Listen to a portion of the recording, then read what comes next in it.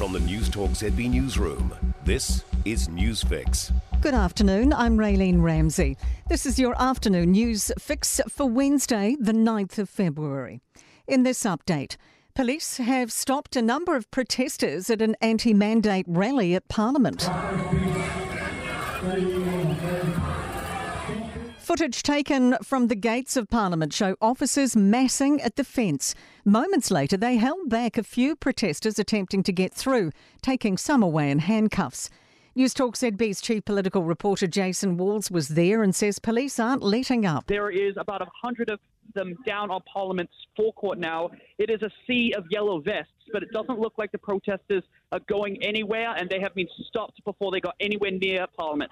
Protesters appear to have stopped attempting to breach the barrier but are continuing to chant and shout abuse at police and media. Chris Hipkins is warning New Zealanders to continue bracing for more Omicron cases. We have 204 new community cases today, 135 of them in Auckland. There are also infections in Waikato, Lakes, Bay of Plenty, Taranaki, Mid-Central, Wellington, Nelson, Marlborough and Canterbury. The COVID minister says although case numbers are low now, the only way is up. There's no room for complacency. All of the international experience tells us that we should still be expecting to see in the coming weeks an increase in case numbers. All DHB's Pacifica communities are now 90% fully vaccinated, with Whanganui reaching the milestone yesterday. Differing opinions in Parliament today as the Prime Minister acknowledges the Queen's 70-year reign. Jacinda Ardern has congratulated the Queen on behalf of Aotearoa. But I also offer our profound thanks for her sacrifice, her service and for her love for us. Greens co-leader James Shaw believes our head of state should be from New Zealand, but he says there's no doubt Queen Elizabeth is an extraordinary woman. But as we mark her Platinum Jubilee, I do put it to this House that the debate over our future constitutional arrangements is overdue. The red light has put the brakes on two more festivals. Taranaki's WOMAD Festival, scheduled from March 18, is off. Taranaki Arts Festival Trust CEO Suzanne Porter says it's gutting to can such a positive event. It's a devastating loss, not just for us, but our festival goers, artists, sponsors, partners, suppliers, volunteers, crew, and the whole Taranaki community, because, we all have such a great pride in this beautiful event.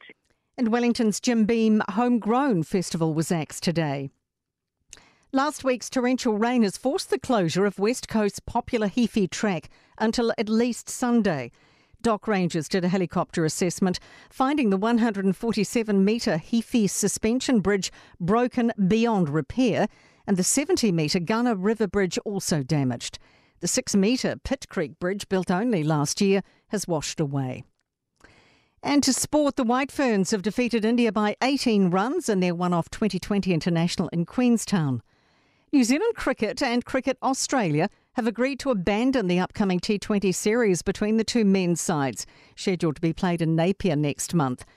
And American alpine skier Mikaela Shiffrin is out of the women's slalom at the Beijing Olympics after failing to complete her first run. I'm Raylene Ramsey. That's your latest news fix. We'll be back with the next update tomorrow morning from the News Talk ZB Newsroom. For more news, listen to News Talk ZB live on iHeartRadio.